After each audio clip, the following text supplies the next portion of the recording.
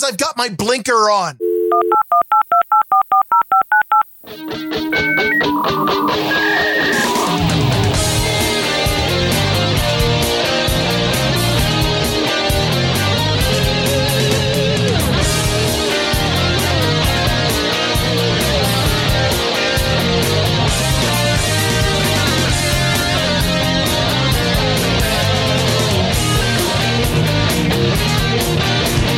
Grumpy old bitch!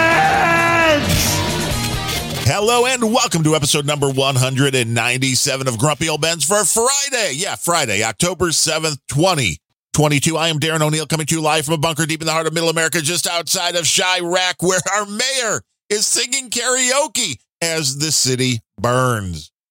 And from America's left coast, where my car is not only not electric, it is also not underwater. I'm Ryan Bemrose. And there's some guy, is this a Russian hack coming in? I don't know. There's something on our signal here. You know, I've told you a million times, Darren, you really need to stop using this intro for our show because it's gonna piss off somebody else who you know who that is. It's a different show. Using his music and his show name that he came up with, that he owns, and you keep stealing every time you record an episode with us. Come on, dude. And you see why. You see why I say that you two do not like each other. What do you mean you two don't like each other? Who's you two? What do you mean you two? There's you. I think he's talking about Bono. Yes, you two is. You two has a lot of problems, but they stick together for the money. Uh-huh. They stick together for the money. And all I know is it's about time you stop disrespecting Bemrose. That's all. You were saying that all along. And I was saying that all along. And I always just said kept it was being too lazy to come up with a new show title. Well, it is hard to come up with new show titles. Uh-huh. Are you kidding me? I can do 3 of them right now. But are any of them good? How about the Garbage Can Zencaster show? That's pretty good. It does sound a little better. I think we could call it Feed. Pineapple Talk. Could be Pineapple Talk is good. I love Pineapple Talk. I think that would bore people to death. Nobody wants to hear about pineapples. This Week in Mexican Resort Life. This Week in Mexican? Yeah. No, This Week in Mexican Resort Life. So Gene's like, wait, I could write off being in Mexico all the time? Oh, hell yeah. That's not a bad idea. Well, the whole point of working on my book when I'm in Mexico is that.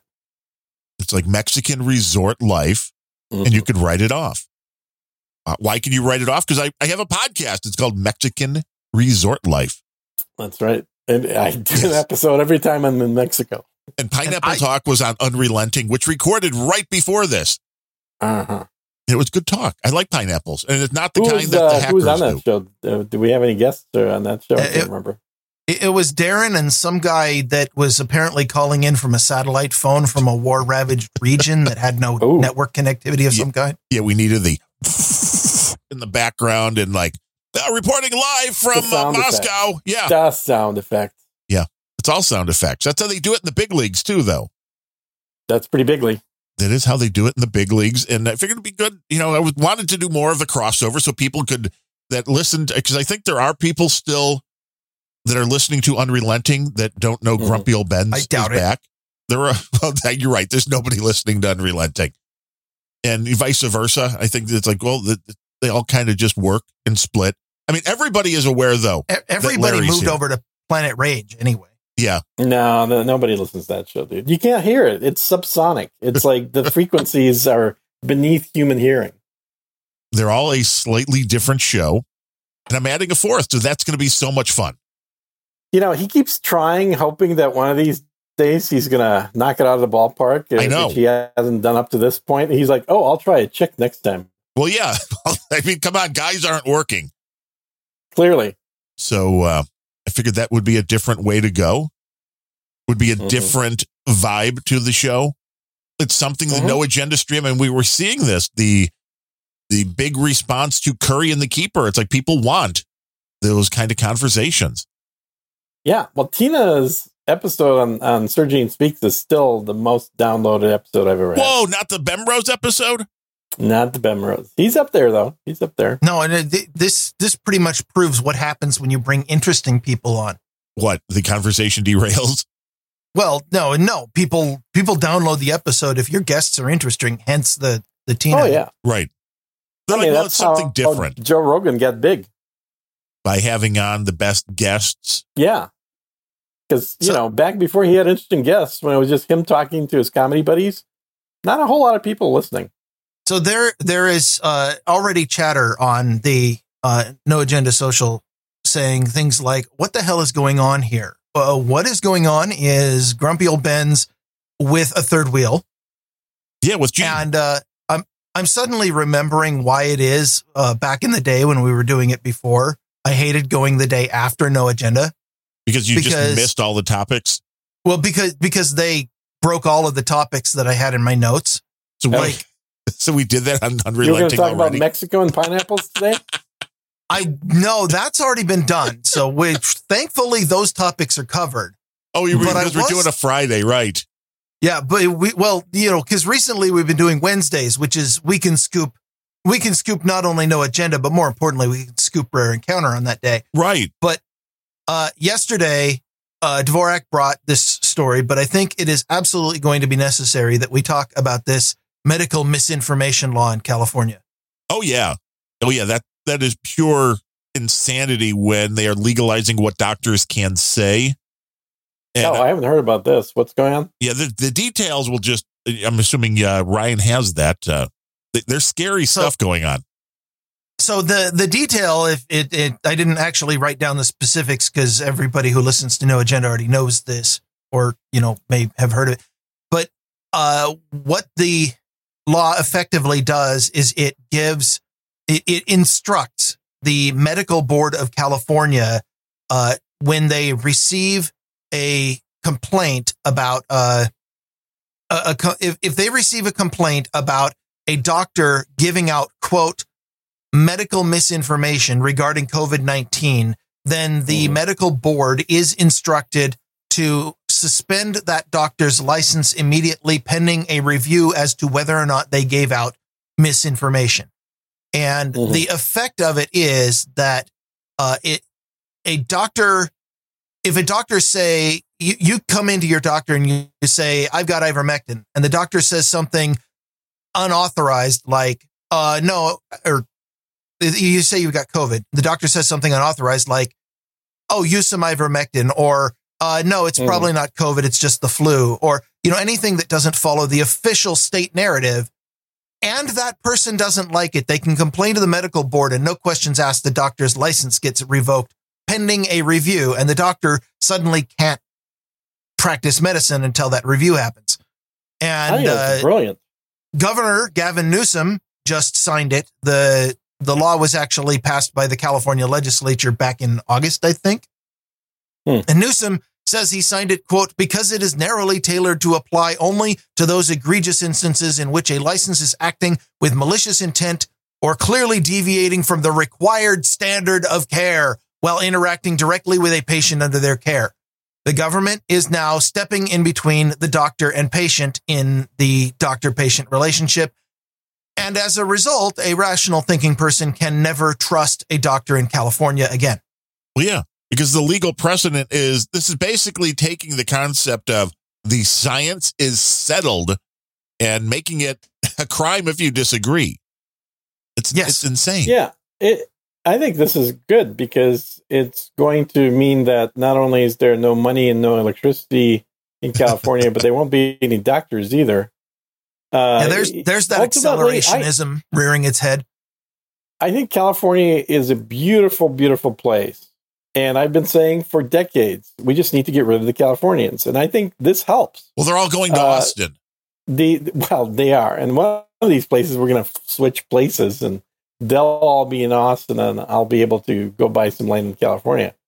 But that's always been the problem with California is the Californians. So if you give them, and by having mandatory abortions and doctors that are not allowed to talk, mandatory abortions? When is this law? I don't remember this law. That's the latest proposition that they've been talking about. It would be great. Like, no more children in California, period. That might solve some problems. Yeah, eventually, because there'll be nobody then. Yeah. You're pregnant in California? Yeah. No. Mandatory abortion. I don't remember that coming up on the news. Yep.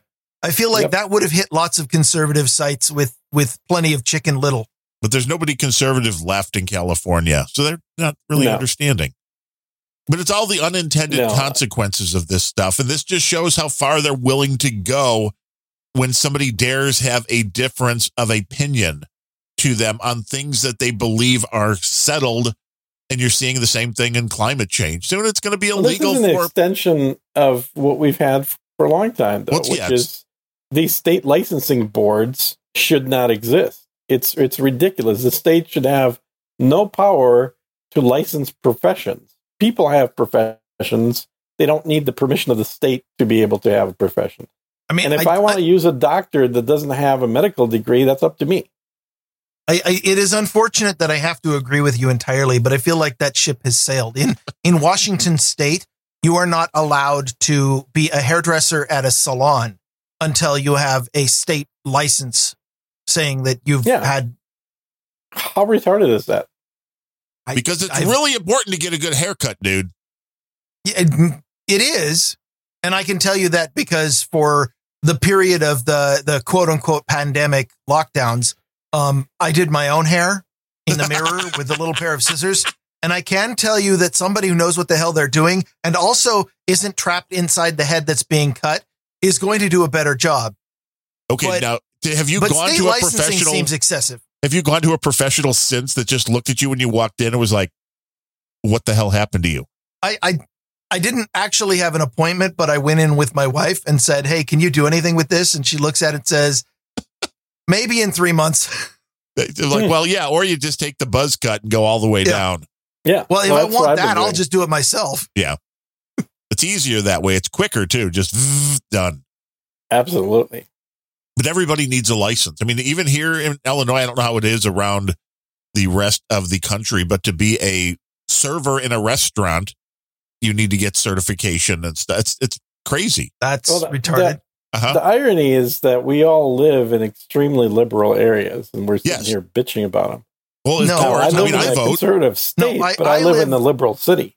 I live in a Democrat-controlled progressive leftard area. Liberal left this place a long time ago.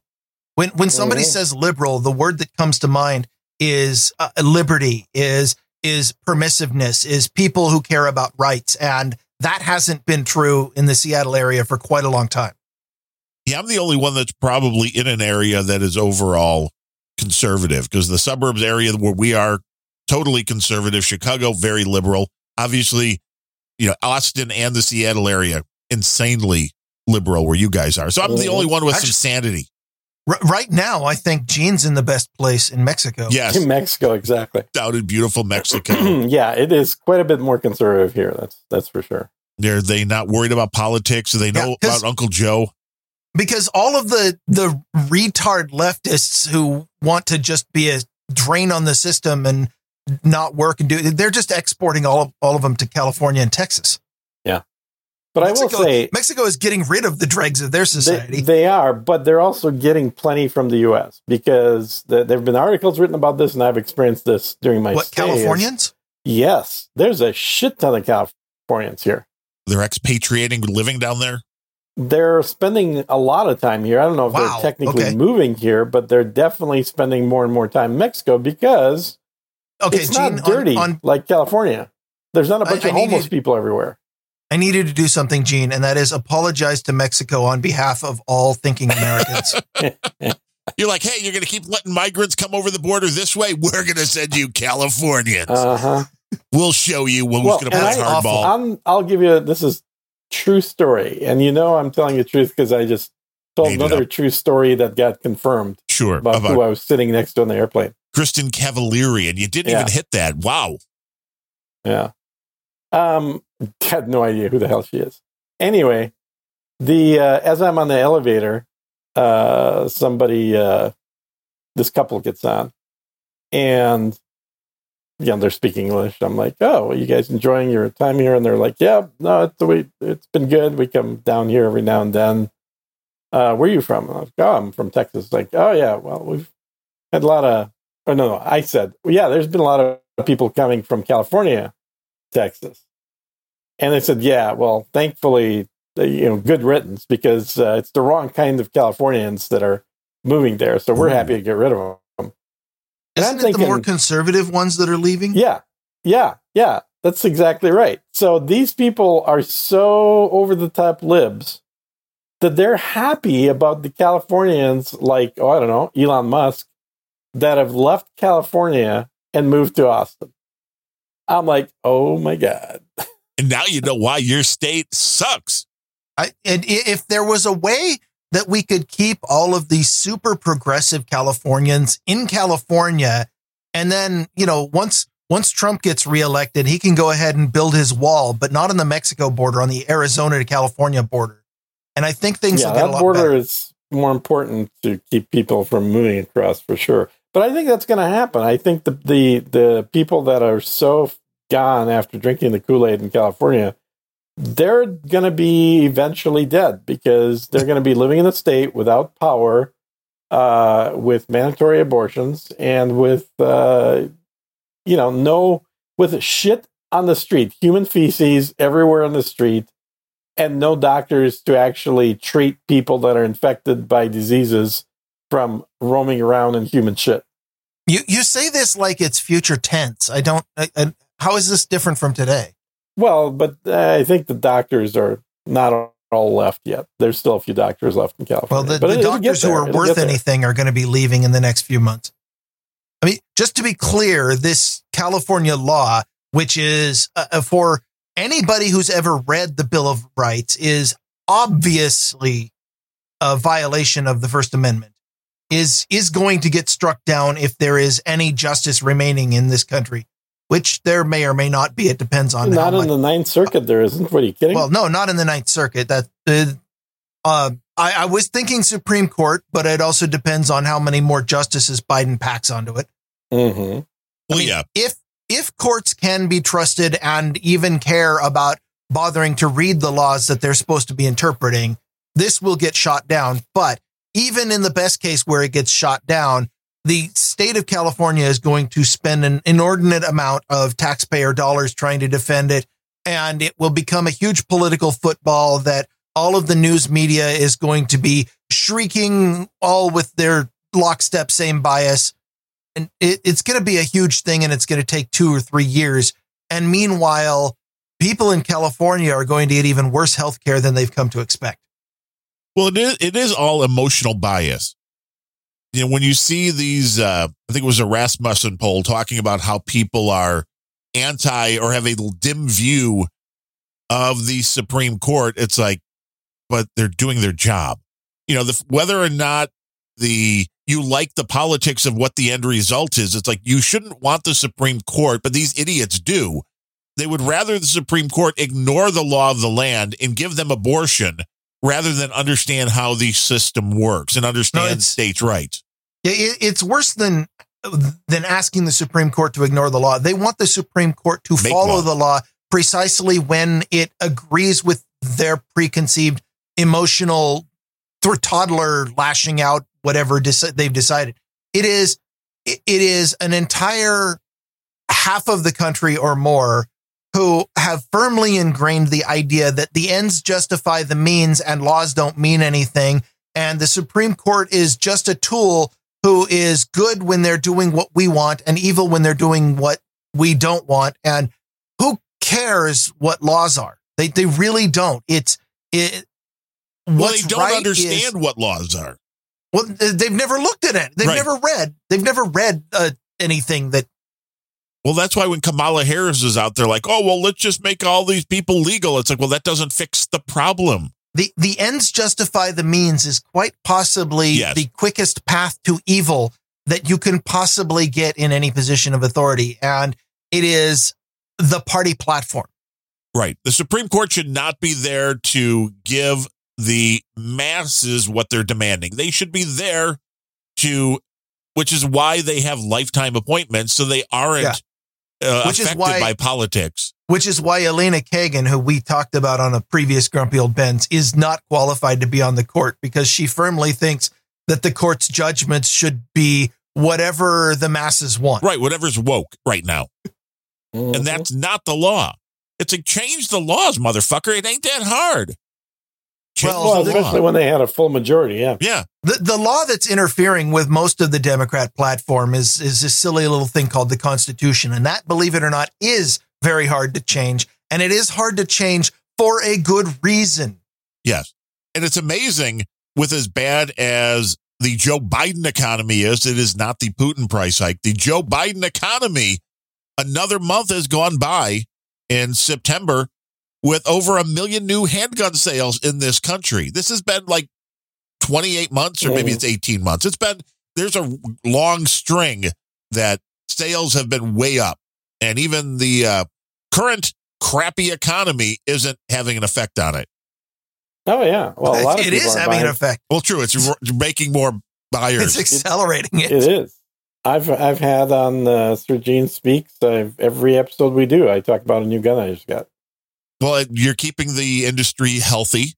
I am. But it also, with this economy, it's becoming more commonplace for people to be robbing stores, not at gunpoint robbing, but more like shoplifting going in and trying to steal some extra food when you're at the grocery store. And it's normalizing a lot of really bad behavior that I think it's going to be hard to come back from. You mean like shoplifting? Right. That fits the definition of bad behavior? It does, I would think. Stealing anything from somebody else, even if it is a small amount, would be bad behavior. Well, again, we've seen California losing a lot of stores. Like I think Walgreens shut down 28 stores. Yeah, and Target, I think too. I'm gonna go back to your stealing is wrong point, because I don't. You want to argue that?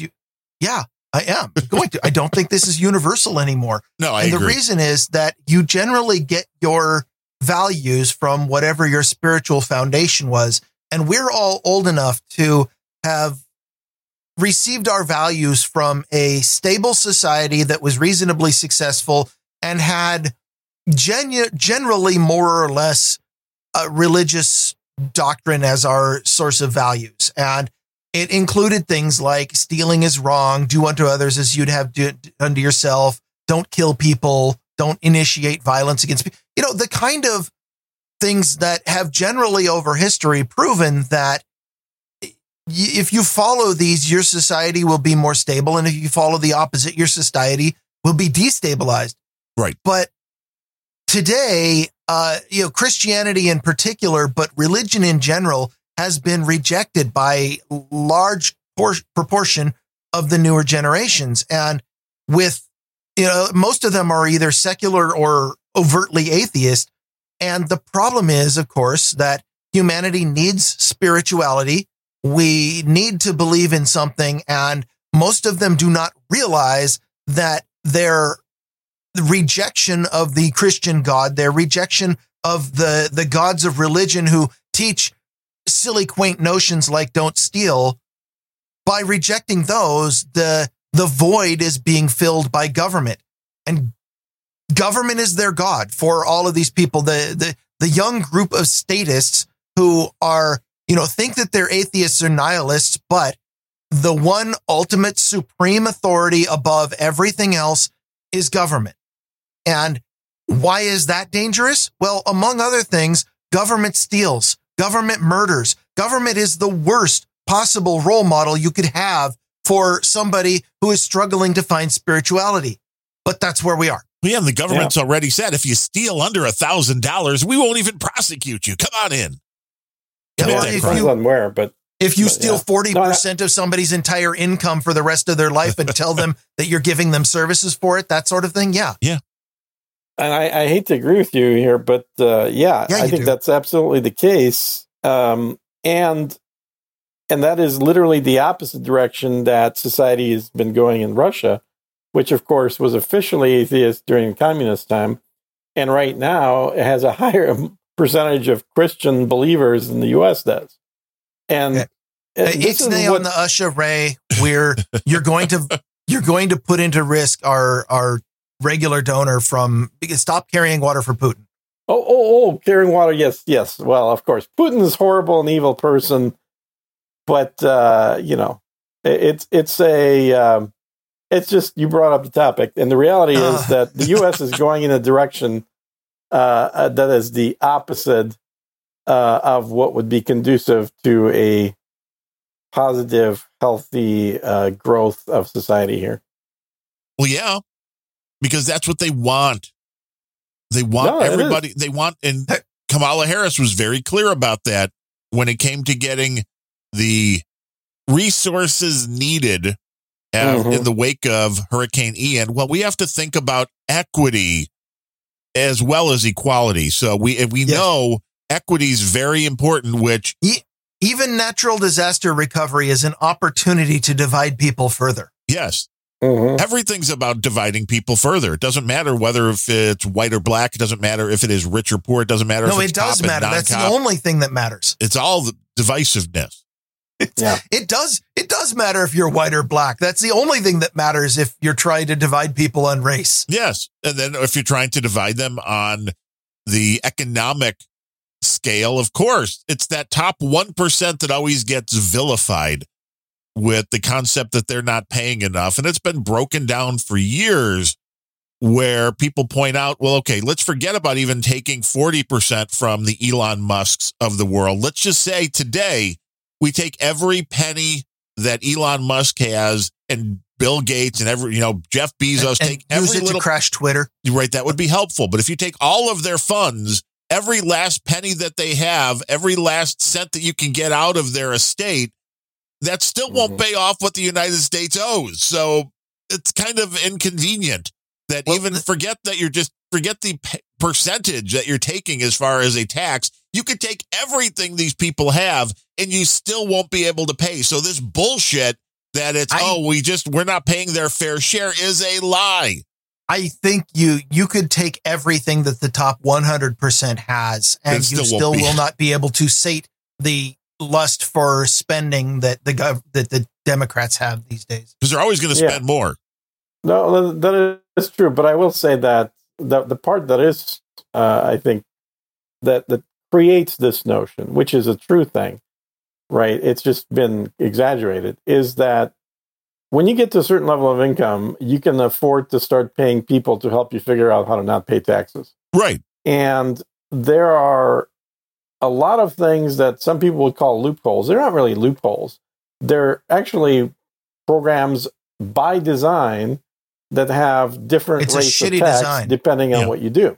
And so if you, the idea being, for example, that we want people to invest money because that's how we get new businesses going, is when there are people willing to invest money, somebody else is willing to come up with an idea and then that requires money to be invested. Therefore, we're going to charge a lower tax rate on investment income than we are on salary income.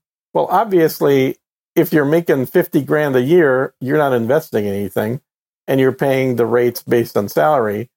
If you're making $1 million a year, you got quite a bit to invest and you can get taxed based on the lower rate that you get on investment income. And that's just one example. There's a whole slew of things like that can minimize the amount of money. I know a lot of people that have moved in order to minimize the amount of money they're paying. That was a lot of words to say that the wealthy elites who control the country are corrupt. Well, it's not just that. It's the law of the land.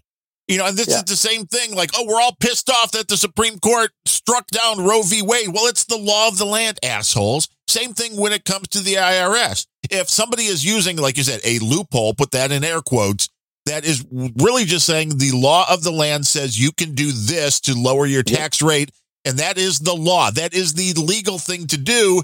Then that is not against the law. That's the exact opposite. It's the totally legal and smart thing to do. But it's, again, this just insane twisting of reality that seems to be prevalent now. And how do you come back?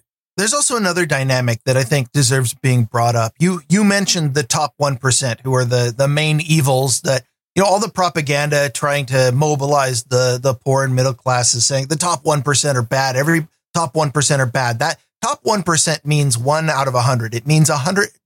You get 10,000 people. It means that the 100 wealthiest are all the terrible, terrible people. Mm-hmm. But it's of those 100,000 people, it's not the 100 wealthiest who run things. It's the one wealthiest. If you get, 300 million people, it's the top 3,000 that run things. It's the top 0.0001%. And to them, one of the biggest threats that they have is the top 1%. It is the people who are wealthy enough to move the needle on local policies or get things done or create activists, but who aren't currently the ones running everything. They're, the people who own medium-sized businesses. They're the people who are pretty wealthy, but not so wealthy that they can afford to buy Congress critters. Those are threats to them. And so when you see propaganda saying, oh, the top 1% aren't paying their share, they need to be paying more. It's the people who are so wealthy that no amount of taxation will matter to them because they just avoid it, are the ones who are busy kicking down the closest rungs on the ladder. Well, and with that said, the other people that are a part of the 1% that are being hurt by all this crap are the ones that actually employ like 80% of the other people. Exactly. That was going to be my point. Okay, Reagan. For me, which is you and your trickle down theories. The top 1% includes damn near every single small business owner, and small business represents 80% of the jobs in the country. So everybody that owns a company with a dozen employees, that person is in the top 1% of the wealthiest people in the country. Yeah, and they should be paying their fair share. Right. Yeah, exactly. Fair share. And then who gets defined what's fair? Well, clearly AOC. Right. Yeah, obviously whoever gets the microphone in their face. Yeah. But as long as they're not white or male.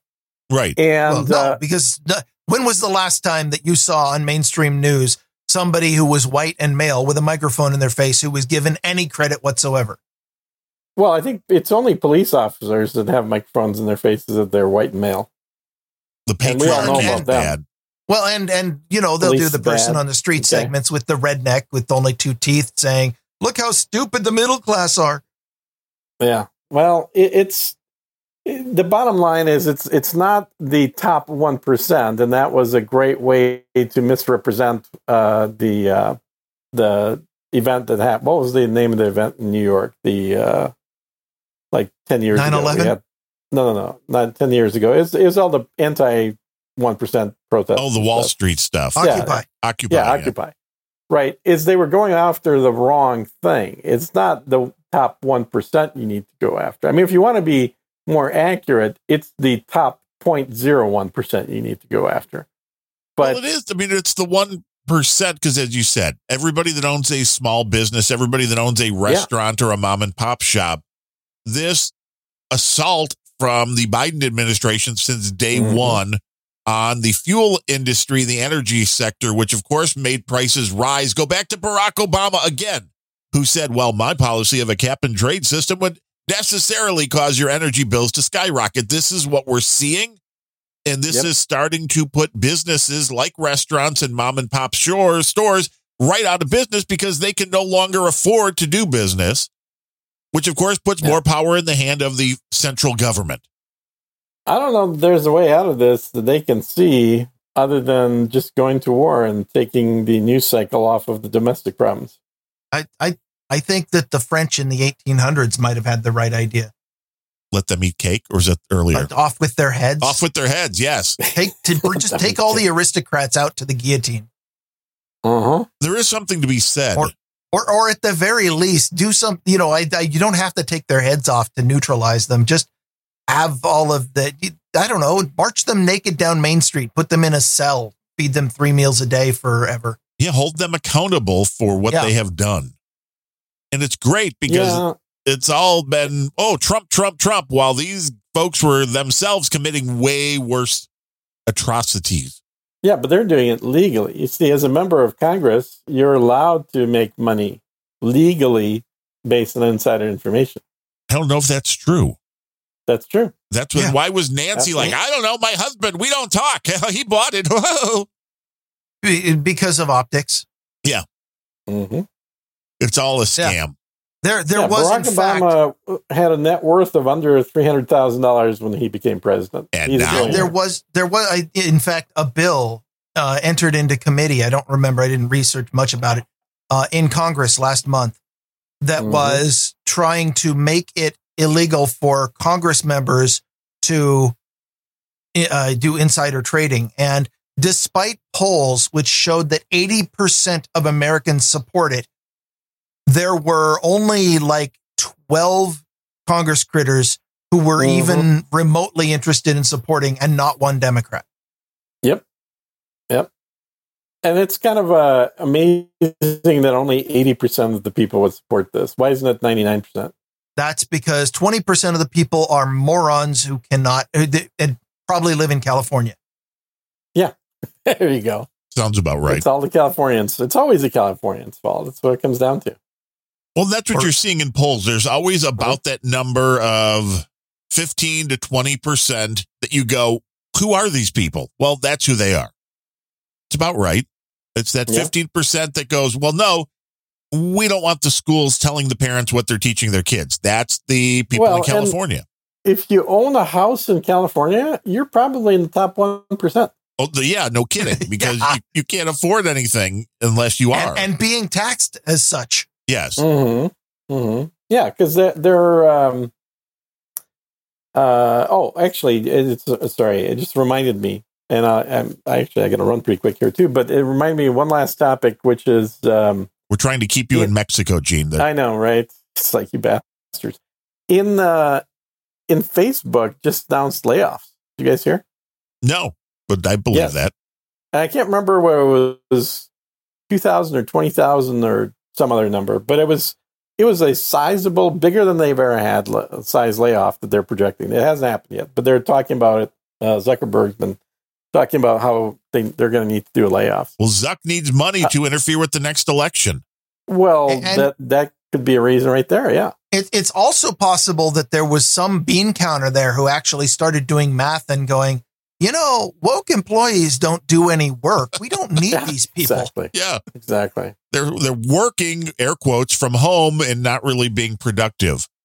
I mean, they're being activists on company time. But the company's always been for that. They're like, it's not Facebook, but you remember Google's 20% time basically said, you go work on your own projects for 20% of your time that we'll pay you for.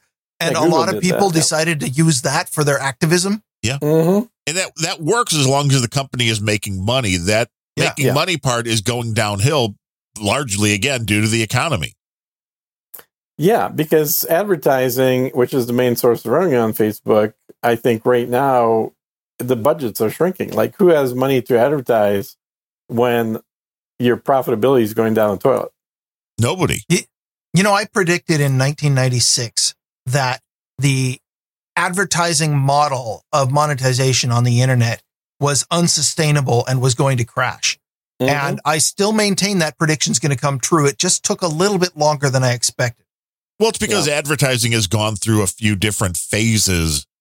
And when it all started, we were all thinking banner ads. Nobody was thinking Facebook. Thinking banner ads. No, I was the one who was putting up blocking a page that was full of 30 banner ads from various places and then setting up bots to click them all. Right. Because you were getting paid per click. Yeah. See, now you should have been working at Twitter because that's what they do. They got plenty of bots now. They got plenty of bots clicking ads. Well, it didn't take too long for them to become wise to about the time they're like, this page doesn't have any content at all. Except and ads. Yet it's in our top 10% of clicks. People love the page. They love the ads. It's like watching the Super Bowl only for the commercials. That's what people are doing here. They're like, I want to see ads. I want to click on banners. I feel good helping you out. Not just collecting the bots money. Actually bought product, no one would care. That's true. That's true. If there was a uptick in money making, that's all that matters. Follow the money no matter what. It's not about the bots. It's about the fact that there's no sales. That is the problem. That is the problem. But there may not be a sale then with Twitter. We don't know. Yeah. But I am very curious to see who will end up getting laid off from Facebook, because I've been to Facebook a few times and I just always have to shake my head when I'm there because I'm looking around, nobody's working, and there's all kinds of free shit everywhere. From the gourmet restaurants inside of the building that are free to employees, and they'll probably just lay off the non-essential ones, like their developers and testers. Oh yeah. That's a good point. They've got to keep the really essential people, like the censors and the psychologists, working on ways to keep retention high. Yeah. That's important. Yeah, that makes a lot of sense. Because I don't know that they really need developers, do they? Besides keeping it up and running. When was the last time they rolled out new features or made it any improvements at all to the site? Right. Well, that's exactly what people are saying about Twitter. And it's like they haven't really unloaded anything different for years, yet Oh, their come on. budget. They allowed you to edit your tweets. Is that really a thing now? I haven't noticed. It is a thing. I think you can, like, 30 minutes, up to 30 minutes after the tweet has been posted, you can edit it to, so, you know, your first set, the first 10 minutes of people reacting, you post the most horrible thing ever, and everybody freaks out and reacts to it, and then you can go ahead and edit it. And now, you know, they're the ones being unreasonable. Right. Makes sense. That's why there wasn't an edit button in the first place. I haven't had a Twitter account in like 4 years, so this is all news to me. Well, we'll create one for you. Yes, in fact, an informal poll shows that 2/3 of Darren's co-hosts have deleted their Twitter accounts. Really? It's a trend. Hey, Larry's still got his. Oh, okay. Interesting. And Jennifer has one, so it'll be 50-50 soon. It'll be 50-50. Yeah. We'll see which one works best. That's all. The bots are real. And as we talked about on this past Unrelenting, which was just before this show, I don't know if Twitter holds any sway. I know that's where all the bots go and where people go to freak out and lose their mind.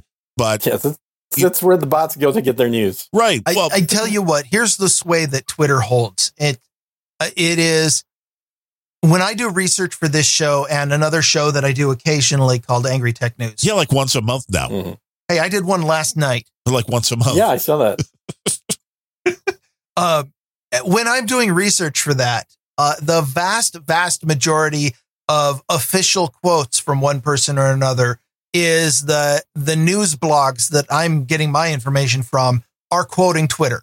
They're saying, totally. you know, such and such finance minister on Twitter said this, and then they'll quote a tweet, such and such, and half the time, an entire story is written around one tweet.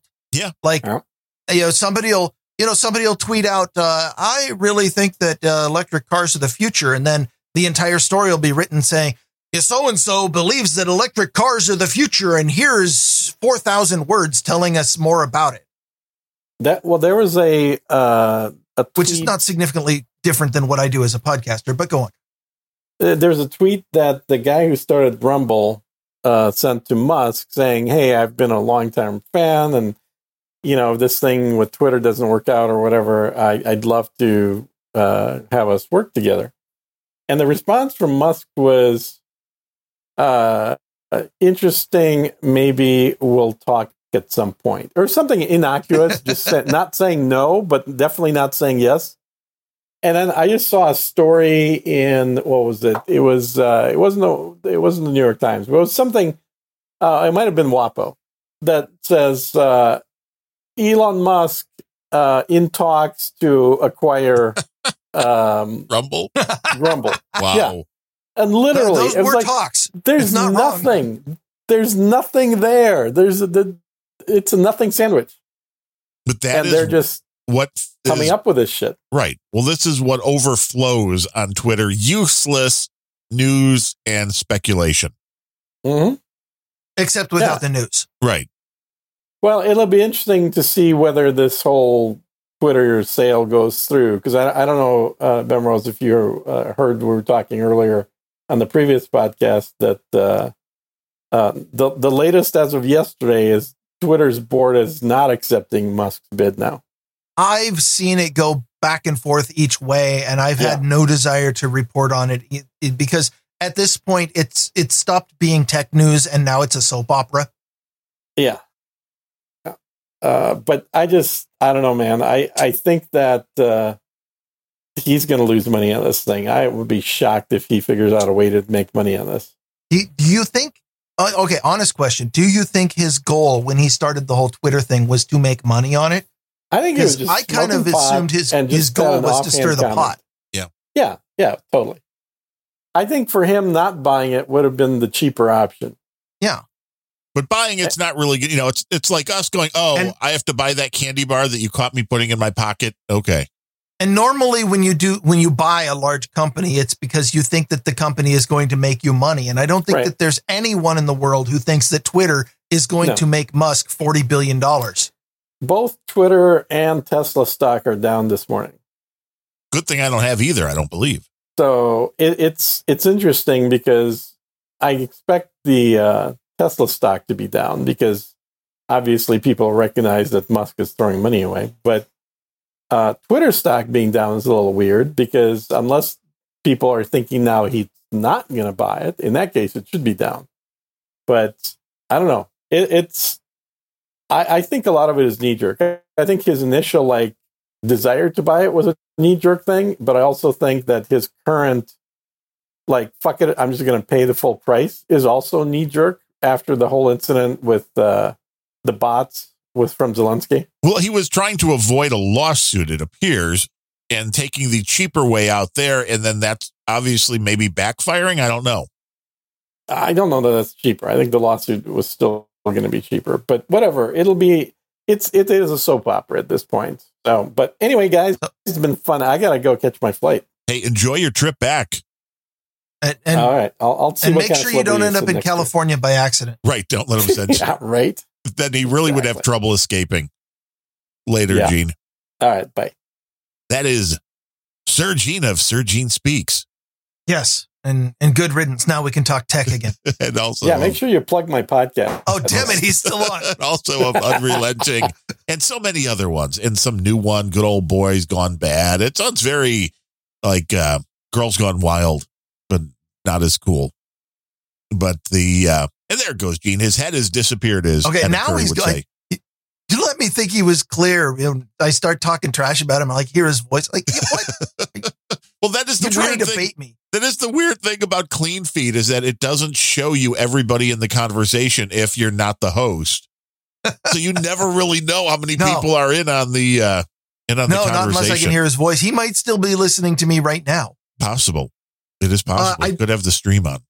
I do have another potential explanation. I don't think this is really the reason, but I'm using it as a segue for why Tesla stock might be down. Yes. Another tech story that No Agenda scooped us on. Oh yeah, Florida.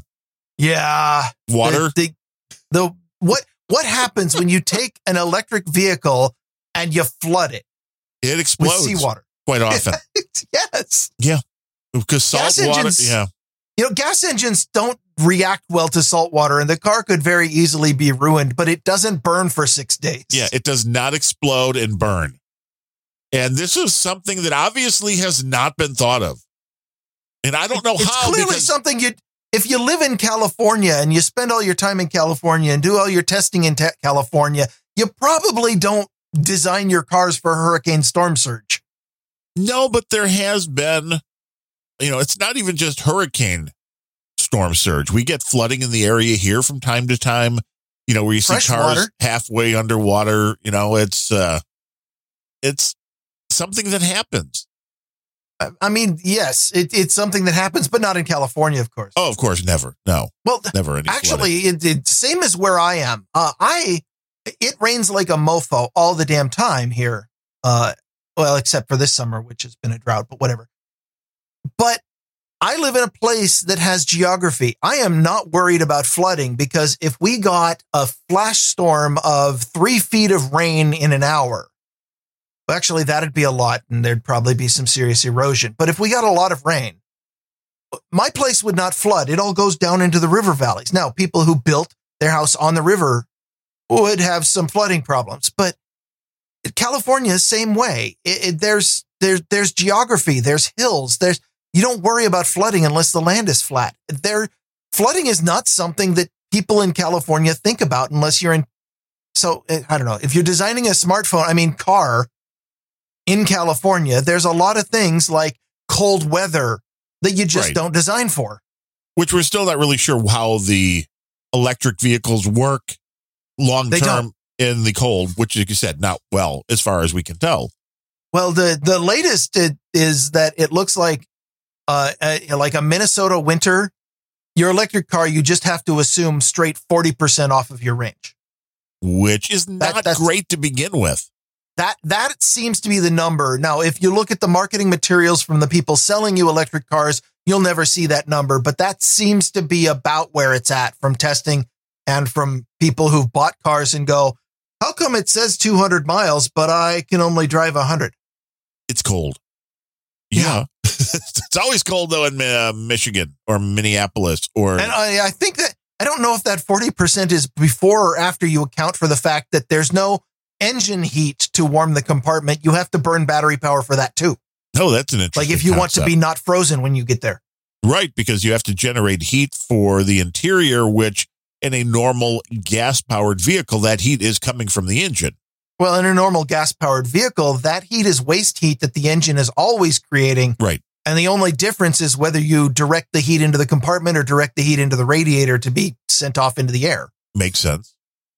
But electric-powered cars don't generate heat as a waste product, which is very nice in terms of energy efficiency when it's not really cold out. But then if you do want to warm the compartment, you still need to use that energy for something. Right. Well, then your range is going even further down because you don't want to die of hypothermia on your way.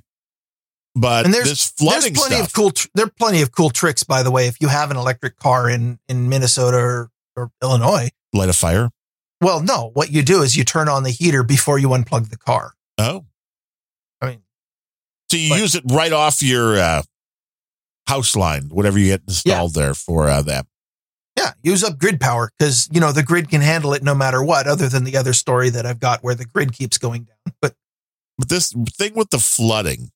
So basically, we have just figured out that Florida is not a environment that is suitable for current electric vehicles. And I don't know what is the answer to this, because it's because of the battery that these things are igniting, correct? Yes. So the only thing you can maybe do is try to isolate the battery from the water. And okay, so in general, these batteries are sealed. They are, large components, usually sealed in plastic, and they are watertight. You can, if you drive through a puddle, you're not going to ruin your battery most of the time. And the problem is that the plastic is not all, injection molded plastic. It's usually put together with metal rivets of some kind.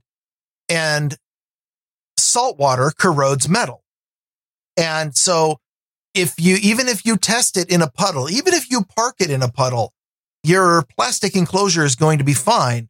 But if you park it in a puddle of seawater, the seawater will find a way in. Seawater is impressively corrosive, and it will, if you park a car in seawater for very long, you're going to corrode all kinds of really important things. But with a regular gas engine, what happens is the car won't start and maybe your brakes get rusted shut and it won't move and you have to be towed off. Right. But it becomes a lump of metal. It doesn't become a bomb. And the problem ultimately is, in what's going on in Florida is that a lot of Teslas that are parked in places that get flooded are getting seawater and it's not just Teslas. It's all electric vehicles. I keep picking on Tesla because they deserve it. But any electric vehicle that gets disabled and ends up in a puddle of salty water, if it stays there for very long, the water will eventually find a way to intrude into the battery compartment. And so if you just got stuck on the side of a road and had to abandon your car because a tree came down in front of you or because you got flooded out, and this happens a lot of places if you're caught out in a hurricane. You come back and your car seems perfectly fine. People drive by and they're like, yeah, just waiting for a tow truck, just like a gas-powered car was.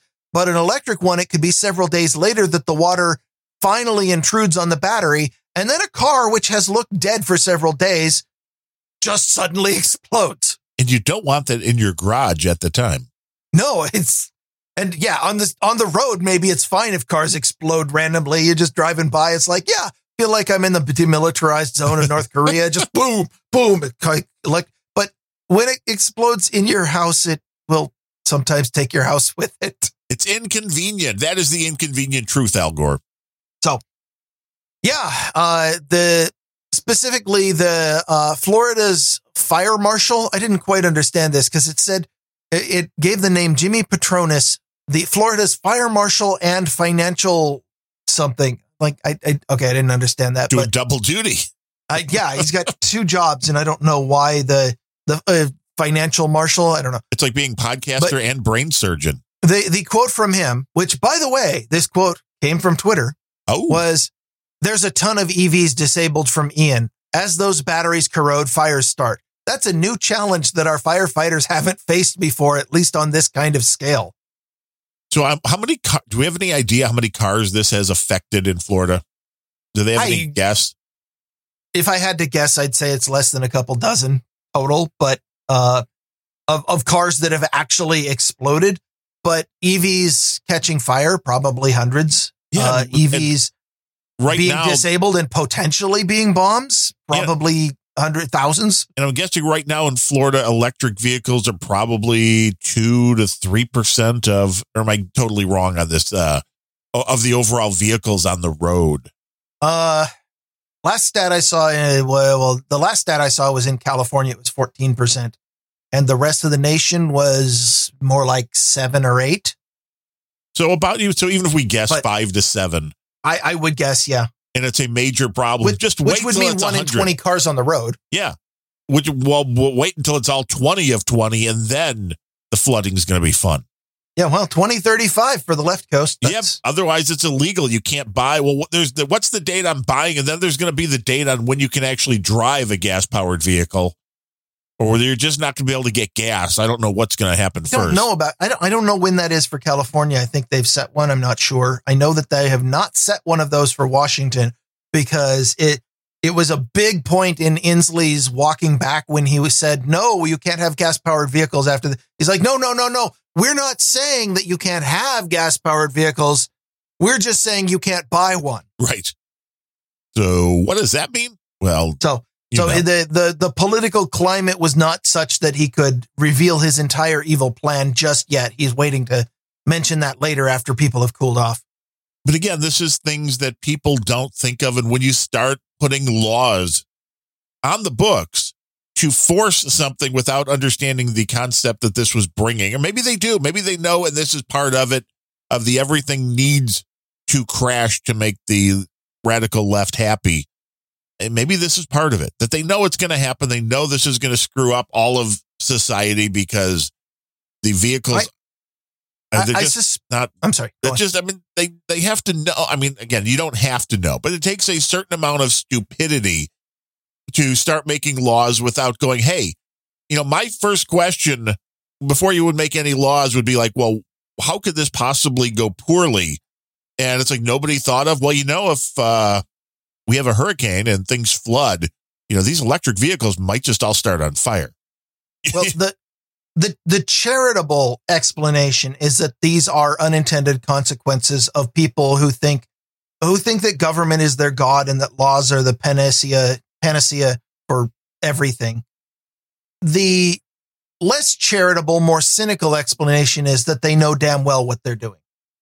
I kind of lean that way. I don't believe that most of the people who are, most of the legislators who are just voting for this stuff and the people who are advocating it and the people who are shrieking on Facebook and Reddit and Twitter that, of course, we have to do this to save the planet. I think the vast majority of those are being duped and they're just retards who don't want to do their own research and instead want to shout the opinion that they've been fed from their social media. However, at the very top, yes, I'm absolutely sure that there are a few people who are pulling strings and know exactly what they're doing. And the only question is, what do they ultimately want? Do they want the whole system to crash? Or do they just want the system to change enough that they will forever be in power? One of those. Something like that. They both kind of lead to the same end, though, don't they? Well, it's not good for the rest of us. No. Gasoline, it's the technology works with gas-powered vehicles. We've talked about the same thing also. Well, if some moron just keeps driving down the expressway and lets their vehicle run out of charge, It's not an easy thing like with a gas engine where somebody can come by with a gallon and pour it in. Yeah, you just pour in a gallon of electrons, thanks. Uh-huh. Like, how does that work? It doesn't. But nobody considers this. And when you're like, it's one thing to encourage people to go with electric cars. I understand that electric cars have advantages in certain areas. I think they'd be a lot of fun to drive.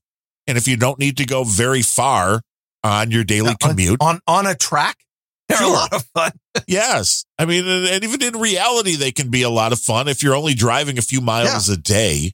I mean, if you're only commuting from Kitsap to Tacoma every day, not that I know anyone like that, your electric vehicle might be great. Hey, Bemlet, the world that we exist in now, our buddy Larry, if he wakes up in the morning in California and like, I want to drive to New York City, you can easily do that.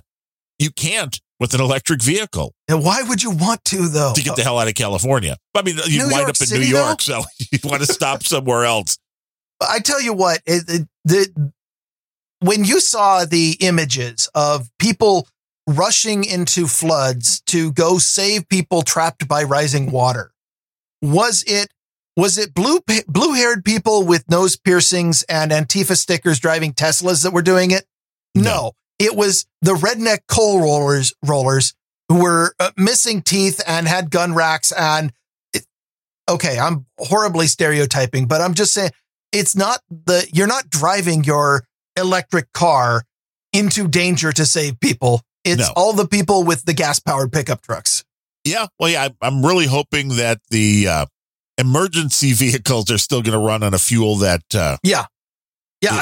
When the electric powered tow trucks come about, you're never being saved. It's going to be a self-fulfilling prophecy.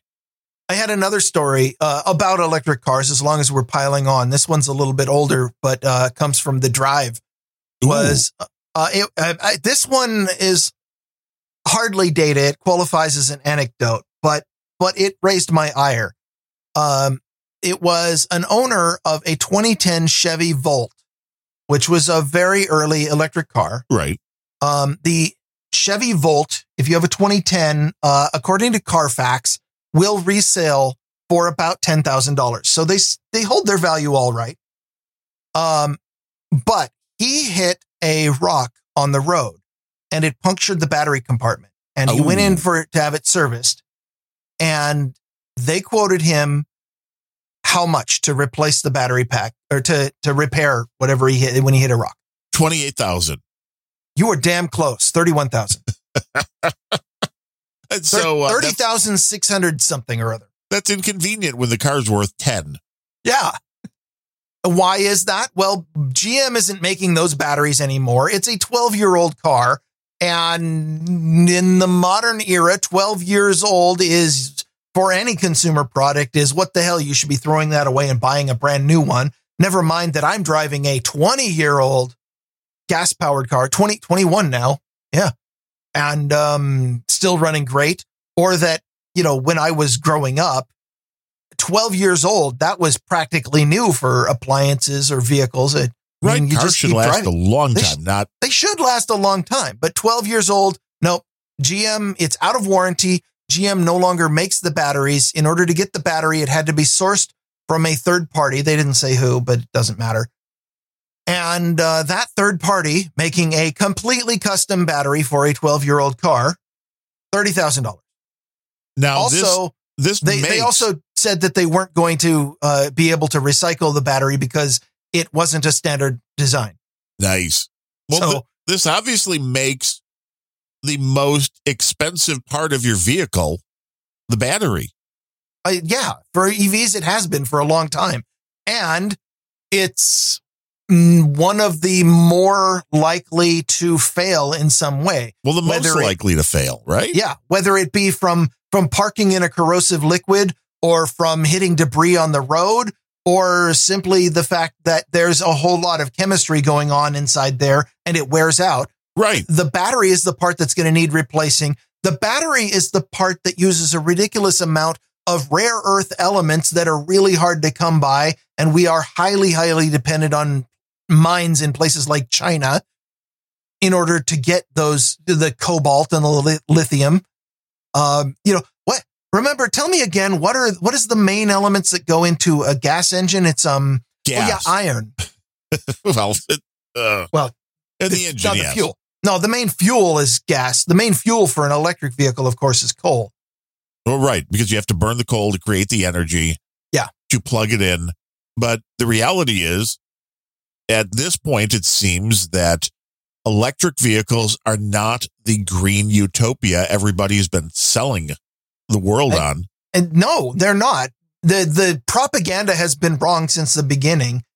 They are extremely valuable in a narrow range of applications, and the range of applications is growing every day. Well, is this just another case of people going, well, you know what? By the time people need to replace the batteries, we'll have figured out a solution on how to make those cheaper. Well, that's very much the Silicon Valley way. Yes. It's ship it and we'll fix it in the patch. Well, and then the patch, they realize they can't fix it, and it's still going to cost you more than the car to replace your battery, which should be criminal, because otherwise you have a fully functioning vehicle and you're going to throw that away because it's cheaper to buy a new vehicle because the batteries are too expensive to replace. Yeah. They haven't been working on obviously making these things so they are retrofitted for whatever new batteries coming out. They really need to work on something if this was going to succeed. Although the interesting thing is, as we know, this technology is still relatively new with making these batteries at this power, at this size. So the batteries are going to keep getting better. But the problem with that is then the older ones are all going to keep constantly being left by the wayside, which means there's going to be tons of electric vehicles that are left for dead because of the battery situation. Have you seen the pictures? There's a picture that goes around memes every once in a while. This is from a few years ago now, of a government agency in France who had spent a ridiculous amount of taxpayer money to convert their entire fleet of something like thousands of cars to all electric. And the electric cars, of the fleet, ran for 5 or 6 years. And then one by one, they just stopped working. The batteries are probably what wore out. But the picture is of just row after row after row of hundreds of these identical electric cars sitting there because they don't know how to get rid of them. They're just sitting in a parking lot or a field or something. Yeah, I believe that. Because what is the lifespan? If I go buy a Tesla today, what are they promising me that the battery that ships with the car, how long is that going to last? I haven't tried to buy a Tesla recently, but the answer is how long is their warranty? Well, that's true, which is not long enough. On the Chevy Volt, that was, I think, 7 years. After that, well, then you're out of luck. Yeah. Throw the car away. What GM is saying is this thing that you bought is no longer worth anything because you've had it too long, and go buy a new one. Because, of course, that's, they're financially incentivized to do that. Because that's good for the planet. No, I thought being able to use the same thing for years and years and years, renewable, was good, not replace. And I had one other electric car story. It's not nearly as interesting, but it has to do with we'll fix it in another update. Tesla has decided, and this is their right, on their newer cars that they're going to start removing the expensive radar that is being used to, right now their self-driving and features and stuff like that are using a combination of cameras and radar and sound sensors to detect any kind of obstacles around them, and also to detect things like road signs. Okay, makes sense. They are removing the radar from their car, presumably because it's expensive and they think that they don't need it. That's fine. If they can get the system working without the radar, if they can get it working with just the cameras and the microphones and stuff, then great, good for them. I don't know how much they've tested this. I hope that they've, tested it in a muddy Seattle winter where the car in front of you is throwing up a ton of mud. And right. Because I tell you what, you drive on Seattle roads in December and your headlights stop working because they're just caked up with that much dirt and crap. But maybe they figured out how to, maybe they got wipers on their the cameras. I don't know. Well, they would have to do something if you're relying on cameras for a safety aspect of the car to not realize I mean, again, although you're right, a lot of this design work happens in a sterile environment that they never consider. Yeah. Oh, in California, dirt. Whoa, snow, ice. Oh, it's not just mud. There are places where that problem's even worse because frozen water gets piled up against the front of your car. Yes. So then what happens? That's even worse because the cameras get partial information that is skewed. Yeah. So I hope they've got a solution to that. I don't know anything about that. But here's the part of this story that bugged me. And that is they are pushing out an update to all Teslas, including the ones that have the radar hardware, to make it stop using the radar. Because wait. So because they're pulling the radar out of newer vehicles, they're disabling it on the old ones? Effectively, yes. To make them all work the same, I guess. I guess it's so that they don't have to maintain multiple versions of the software. Yeah, I'm not really sure. Yeah, welcome to why Apple started making all their own hardware. Yeah. So, gee, we need a driver for the video card. Damn it. So they are, one of the effects that is happening is that even on the cars that are equipped with radar and have had the following features, they are no longer going to after this software update because they relied on the radar. The auto steer, the blind spot warning, the automatic emergency braking, and, never mind. I'm sorry. That's the list of ones that do say, I should have read this article before bringing it. Well, that's never stopped anybody before. No, it really should. So that will continue to work. Oh, park assist, auto park, summon, and smart summon, which allow the vehicle to to drive itself out of a parking garage and come to you. Those are going to stop working. The blind spot warning and auto emergency braking apparently will continue to function. They want to point out. So, well, that's good. The smart park. I'm wondering why nobody's had, or maybe they have, their car destroyed with a baseball bat or a tire iron. When you see like these commercials where the guy's like, well, the spot is so small, I can never fit in there and then exit my car by opening my door. So he does the little automatic thing. And I'm like, what if the motherfucker next to you doesn't have that? Yeah. What if he wants to get into his car? This is not going to end well because not everybody has that ability. Yeah. Pro tip. Always keep a few caltrops in your car so that you can drop them underneath the wheels of the car that was parked like an asshole. What's a caltrop? Caltrop? Yeah, what is that? It's the little tetrahedron thing with spikes on it that you can drop. Okay, yes. Way back in the day, you'd spread them on the ground, and people who were like if you're running away from someone, you spread them on the ground, and whoever's chasing you steps on them and gets spikes in their foot. And in more modern eras, they're used like they can be spread on the road like a spike strip. Right. So that would basically the stuff that's in a spike strip that they pull out. This would just be some loose little nuggets. Yeah. And if you don't have something official like caltrops, just take some nails. And if you wedge them diagonally against the wheel tire, then as soon as they pull backward, the nail will drive itself right into the tire. I mean, there's all kinds of evil things you can do in a parking lot. And how often then do you just sit there and wait for the person to come out? For a long time, I wanted to go print up some custom bumper stickers. And I'm talking like the real bumper stickers, the ones that are made of the super brittle plastic with the glue that is like a death epoxy that you need special solvent to get rid of. Yeah, the kind of bumper sticker that when you try to peel it off, you get a quarter-sized piece of the plastic and the rest of it's still on there and you have to get at it with a scraper. Right. I wanted to print up bumper stickers like that said, I am a parking lot asshole. And just start putting them on cars. That's a great idea. We can sell those. The cars that deserve it most are the jackoffs who will stop in the lane of travel and wait for somebody to pull out of a parking spot, sometimes for several minutes. Yes. And it's okay that I'm being a rude motherfucker who's being a total dick and blocking traffic because I've got my blinker on. Right. That makes everything better. No, it doesn't, you dumbass.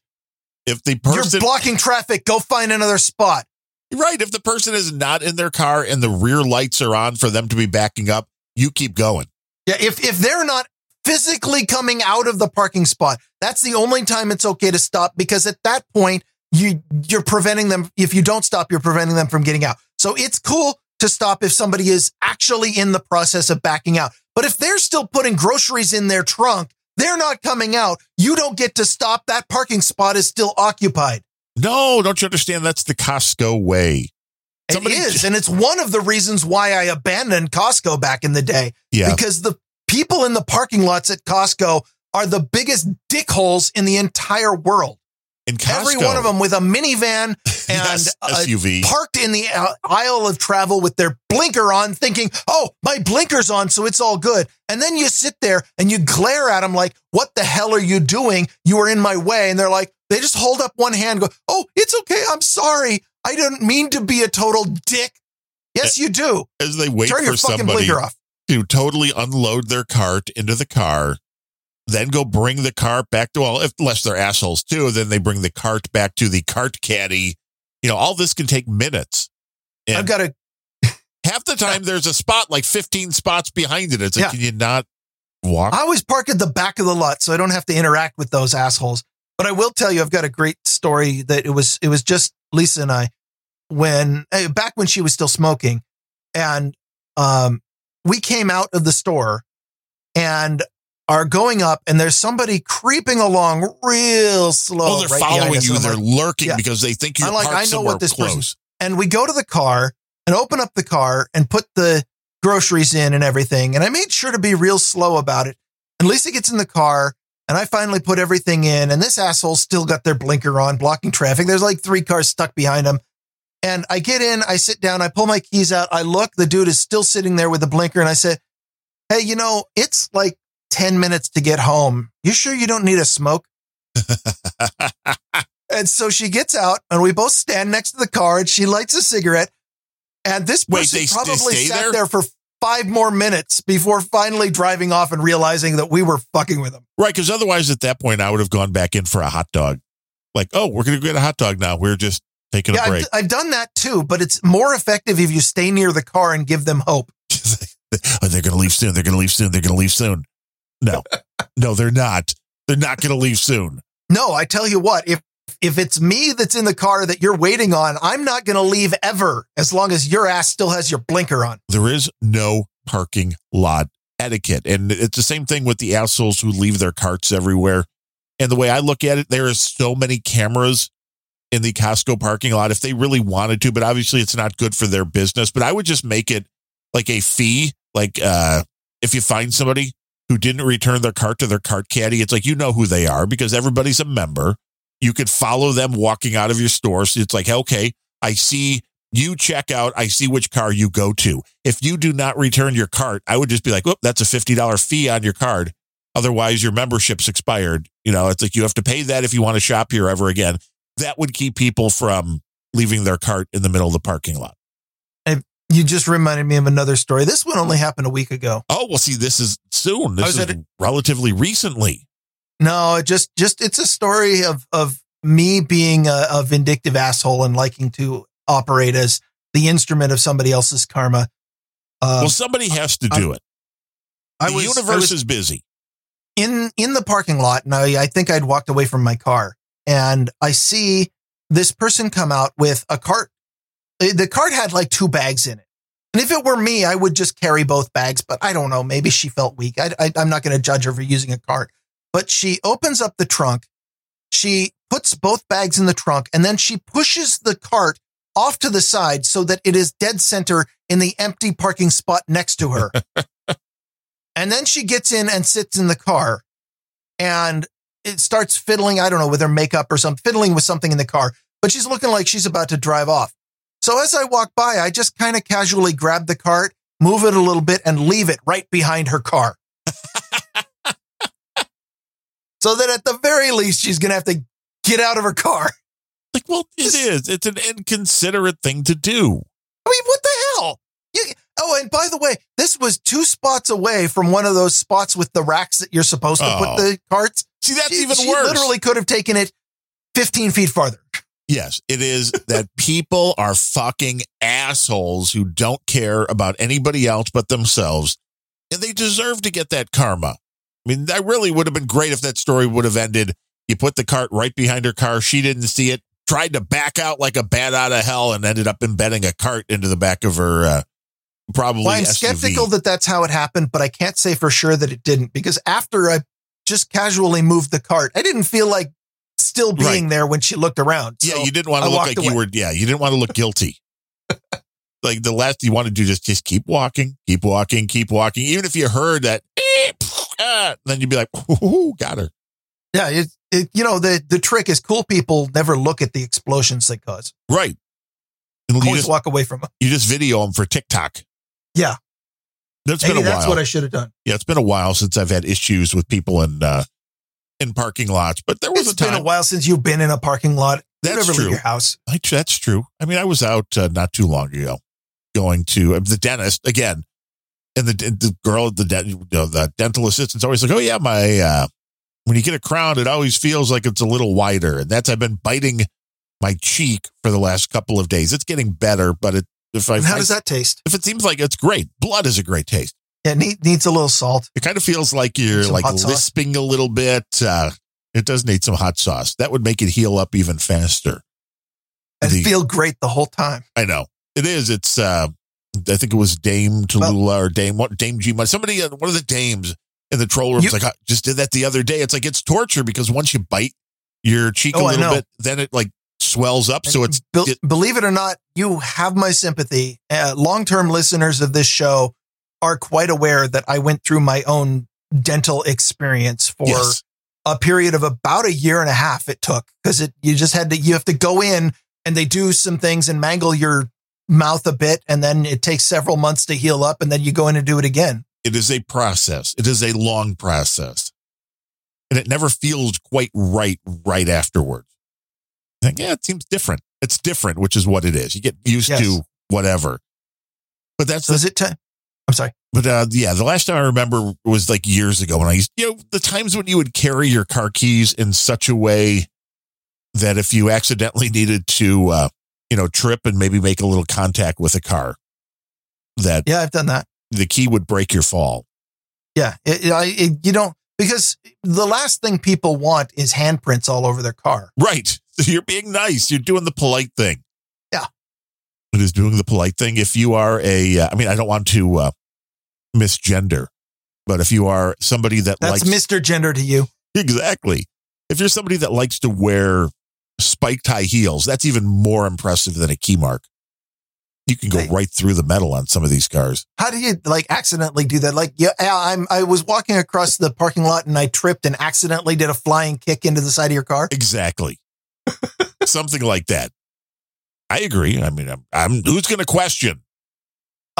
If you want more tips on how to do horrible things, hang out with one thing you can do, how you can get the little tiny spray bottles that you can refill with whatever that hold like 1 ounce, the airplane type bottles with the little spray mist applicator.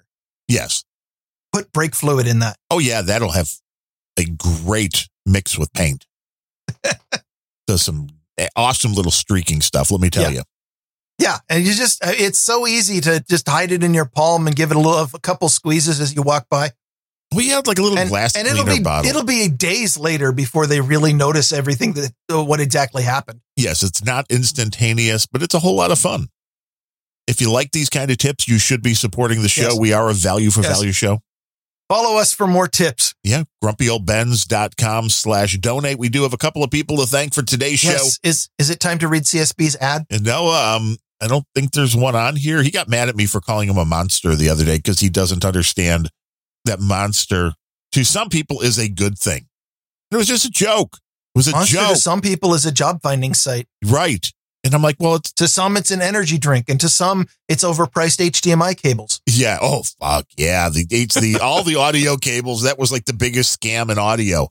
When I worked at Circuit City, it was like, why would anybody want to spend like $50 on cables that really don't sound any different than the $5 cable? Because they think they're getting better.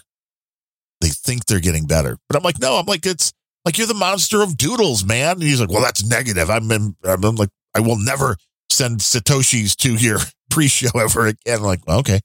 I don't, you got to do you. But I'm like, Monsters of Rock. It's like, don't you understand? That's like the best.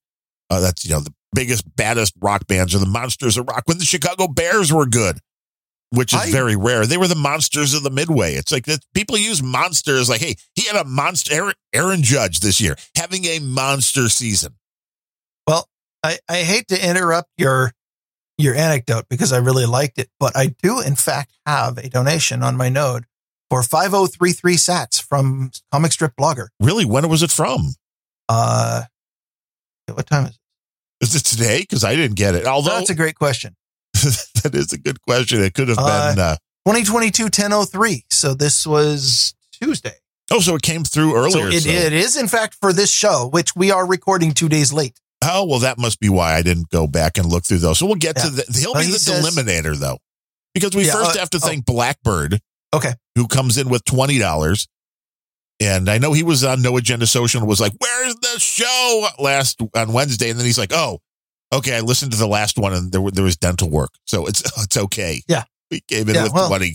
At least you got to freak out before you realized all was good. Right. And we appreciate the donation. We appreciate you listening. As dude named Kyle, remember some young guy who gave us like way more money than anybody else, like $150 on the last show? He came in with $333 with more information. I'm like, you could have just sent more information, but an email would work, but I do like it when it comes attached to money. Yes. Doesn't matter how much money. It always feels better when the note's attached to money. So we appreciate that. He says, pizza game update, do we need like a pizza game update theme song?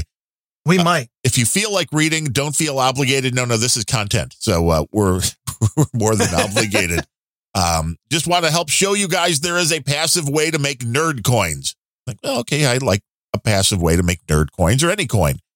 First off, no, it was not an electric death trap. I have seen a local company, Pitt, Ohio, uses an electric box truck 26 feet.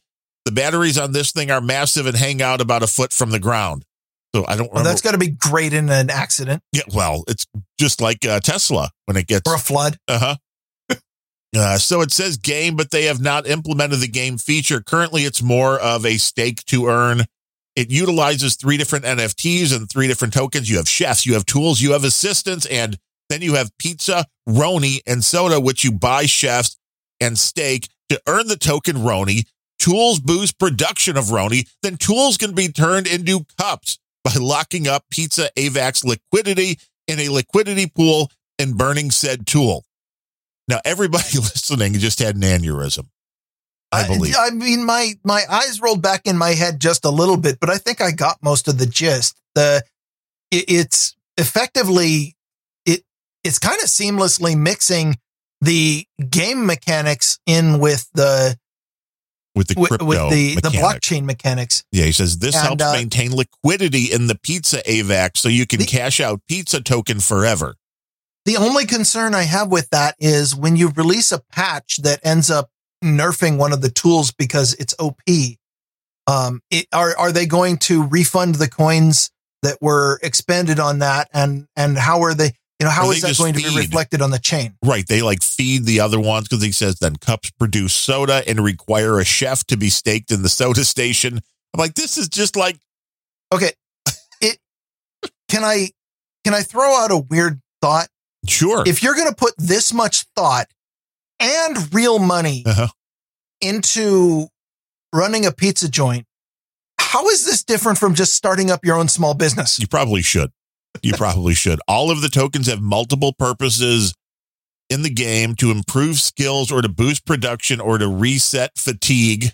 Okay, I need some of that. I need. Right. Where do we get the reset fatigue tokens? Well, right now, mine is in a ceramic cup in front of me. Ah, yes, caffeine. Pizza and soda have a limited supply of tokens, which I guess that also makes sense. Whereas Roni does not. So you can get unlimited Roni. It's intentionally inflationary. That's the word I'm looking for. There is also the factory in which you stake a chef to earn robot fragments, which are required to create assistants. Assistants boost Roni or soda production without increasing fatigue. This all takes place on the AVAX C chain. This makes gas fees almost non-existent, which that's good. Average fee is like 5 cents per transaction, which also seems pretty good. And it says the price of chefs has increased, but only in AVAX value, not in United States dollars. Obviously, I should also mention of the $2,500 that I've invested, only $1,500 was into the pizza game. The rest was in failed games. So see, he had 1,000 that went into games that went nowhere. And he says, I hope this helps explain things a bit more. I think it does, and it also doesn't. I think it helps. Yes. I don't think it explains things enough, but I think it helps. I think it's and genius. to be honest, if you are really interested in this, then I bet that Sir Kyle? No. He is some young guy, dude named Kyle.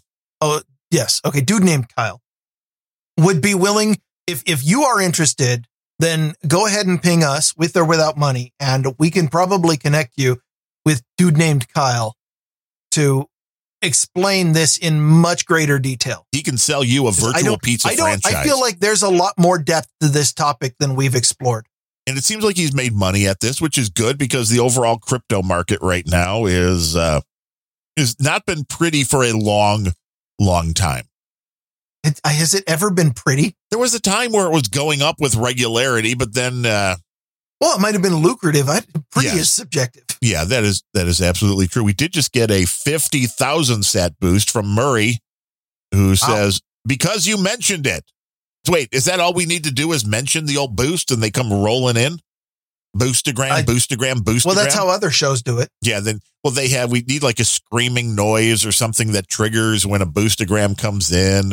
Oh, I have a long list of noises that are truly obnoxious that we could use for something like that if we wanted to lower our show to that level. No, we don't want that kind of shenaniganery happening. Is that a word, shenaniganery? It is now.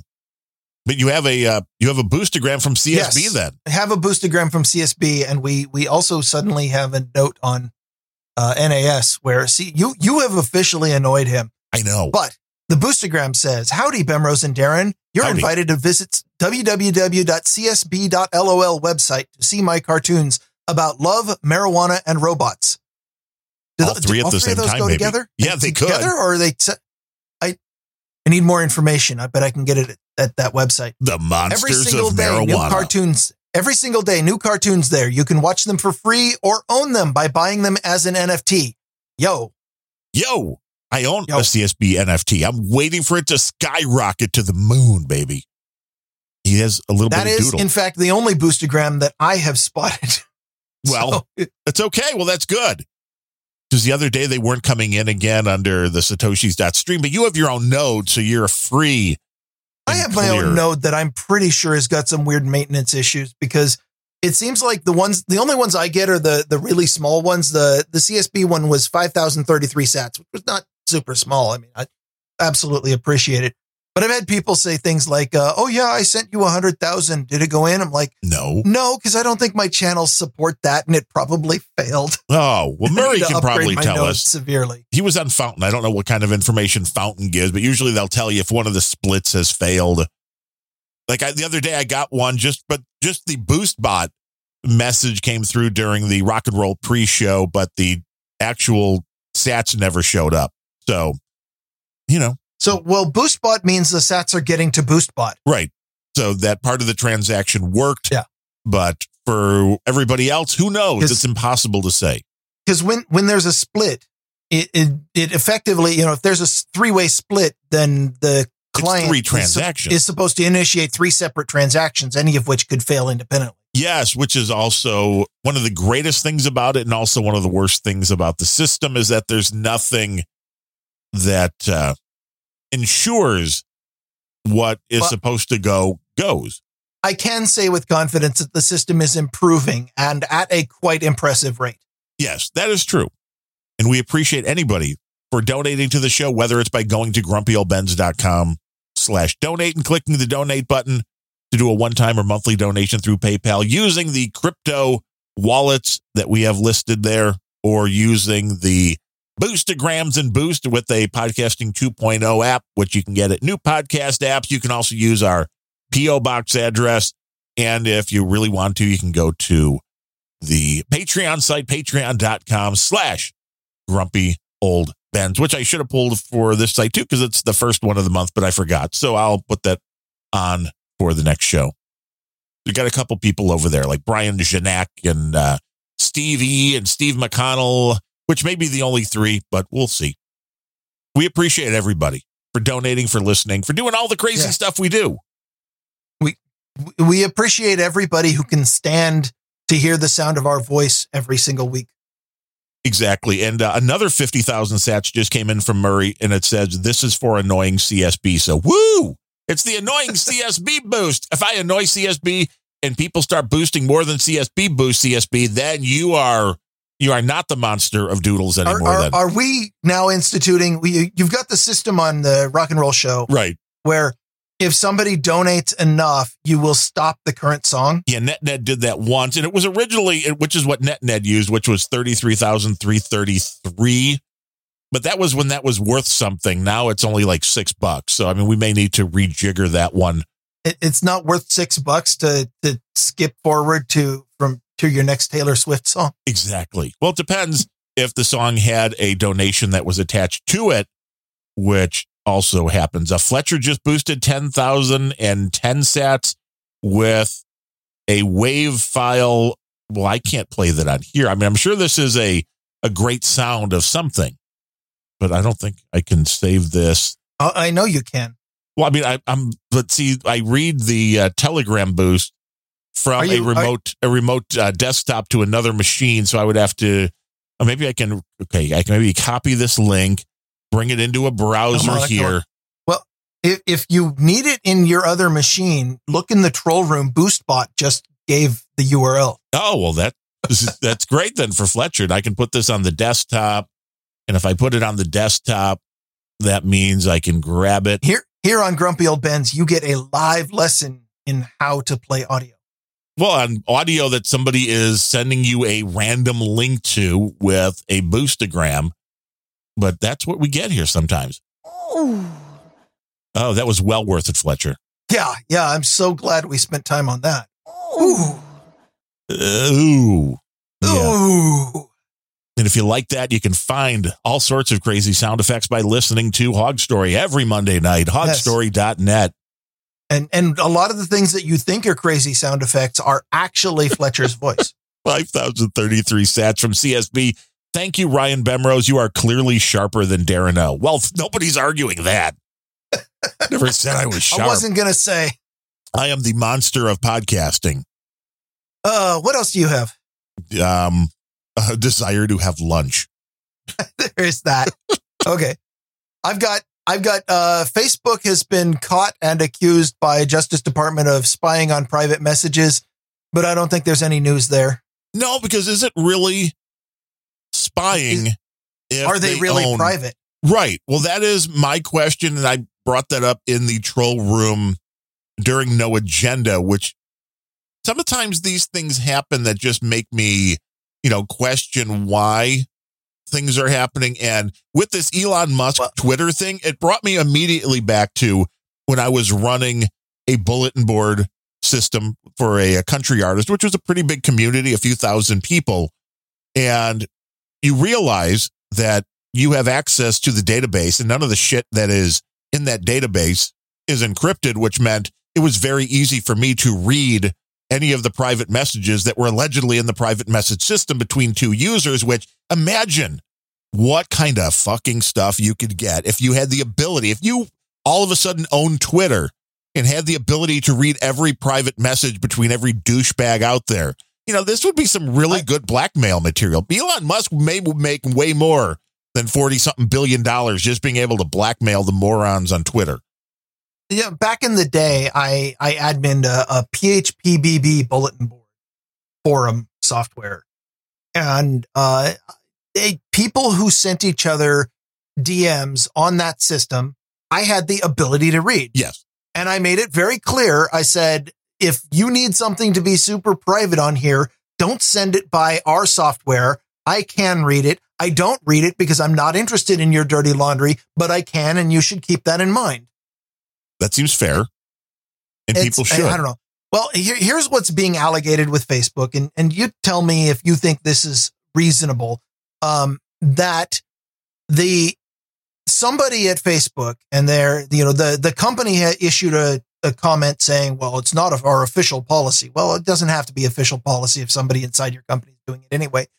But that they red flagged supposedly subversive private messages and taken mostly out of context and forwarded them to the FBI as part of an FBI collaboration operation. And said the FBI then went and investigated each and every one. And according to the New York Post, the FBI found nothing. What they did find was every single user, everyone that was flagged as part of this FBI collaboration operation was a, quote, conservative right-wing individual. None were Antifa types. And when you took the FBI as part of this process had access to the full data. And when you took the full context of the message out and not just the text that was clipped, the vast majority of these were either people blowing off steam or completely innocuous. Right. Or making jokes or being sarcastic. So it is really weird to talk about the FBI being neutral or even just in this case. But somebody at Facebook decided to take conservative right-wing posts, pull them out of context, make them look worse. And what I did not make clear is that every one of these was a Facebook direct message, a DM, not public posts, right. Not timeline or anything like that, a DM to another person. So they did a keyword search on private people's messages. DMs, yeah, pulled them out of context and forwarded them to the FBI saying these people are subversive only if they were right wing. And if you are a Facebook user, is it reasonable to assume that Facebook is taking your DMs and forwarding them to the FBI saying that you are a subversive and potential terrorist? Well, and beyond that, I mean, I'm not making any judgment on what the mother and daughter did to get the daughter abortion drugs that were illegal in their state, but they had that conversation on Facebook private message and the FBI requested their logs and got it. So this is just another reason not to ever believe that anything you post on Facebook or your text messaging between on your phone provider or almost any platform you're using to believe that it's private, it's probably not. Maybe things like Signal and Telegram, maybe, but Facebook, no. Instagram, no. Twitter, no. None of those are even a little bit private. So I think there are a lot. I honestly believe there are a lot of people out there who on Facebook and Twitter will use the direct message feature and think, oh, this only goes to that person. Just be aware that whenever you, it's almost any platform, unless they very specifically have end-to-end encryption, and even then do your homework to find out if it's really secure. But if they don't have end-to-end encryption, and trust me, you'll know because everyone that has end-to-end encryption uses that as a bullet point in their marketing. Yeah. And if they don't have that, then just assume that every private message you sent is private between you and the recipient and the platform admins and the FBI. Yeah. If anybody wants it, they're going to get it. I think that there's no surprise to me that that Facebook is digging into the DMs of people. It's a little bit more infuriating that mysteriously the only subversive ones they found were conservative right-wing individuals. But again, not a surprise. Well, that's because of the keywords they used. It was probably Trump, MAGA, and that was it. It's all a political hit job. Yeah, they're not going to use keywords like Weather Underground. Which, right, because otherwise they would find everything I say. But this is why it's interesting to me on let's just imagine Elon Musk. Let's just pretend he buys it. He gets it tomorrow. He does the exact opposite of the way business has been done recently on Twitter. Does it make a difference? I don't really know. We'll have to wait and find out. I don't know what Elon's goal is, what his end game is with the whole Twitter thing. I just find myself hoping that it takes down the whole system. That would be nice. We keep trying. Another 1111 from Fletcher who said for the anticlimactic wave file. So see, nice. Even penance coming in. I love this system. Yes, and now we're being like every other network, every other podcast We on the network, communicate interrupting our. with our fans, our Yes, listeners, our but I producers. don't like our listeners. Or our producers. Why do I want to communicate with them? We could just turn them off. That's good too.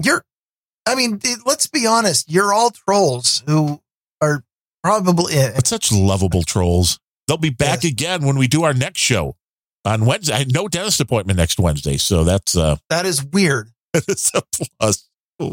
I don't have another one until she's like, oh, so you need because I've never had just a regular exam, full exam and cleaning.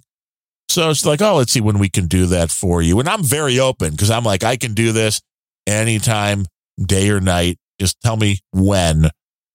And December 23rd. It's like, really? Did you just check? You have to make sure that we didn't have more boosts coming in, right? I didn't see any more. Because we don't want to annoy any of our listeners before the end of the show. Don't we? I thought that's the perfect time to do it. Well, you got the second boost from Comic Strip Blogger? The one that said that you are clearly sharper, Ryan? Or was there I just wanted to mention that because I needed to read it again. Thanks, Ryan Bemrose. You are clearly sharper than Darren O. I mean, he's not wrong. Just keep sending in those boosts if you want, CSB. And here's the beautiful thing, CSB. If you don't want to send them in, you don't have to either. It's fine. You do what you got to do you. That's what I always say. And you got to do you. And, everybody wins. We will be back again. I'm guessing Wednesday. That'll be back to our regular time. Same bat time, same bat channel. Until then, I am Darren O'Neill coming to you live from a bunker deep in the heart of Middle America, just outside of Chirac, where I'm going to try to stop biting my mouth. And from America's left coast, but not California, I'm Ryan Bemrose.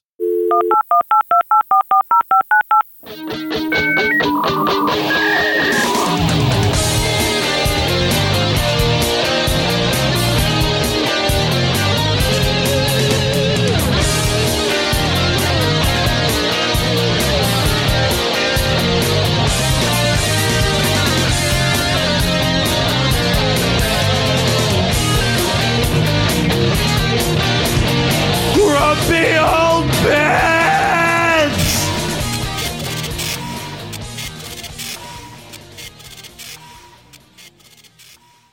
Uh-huh.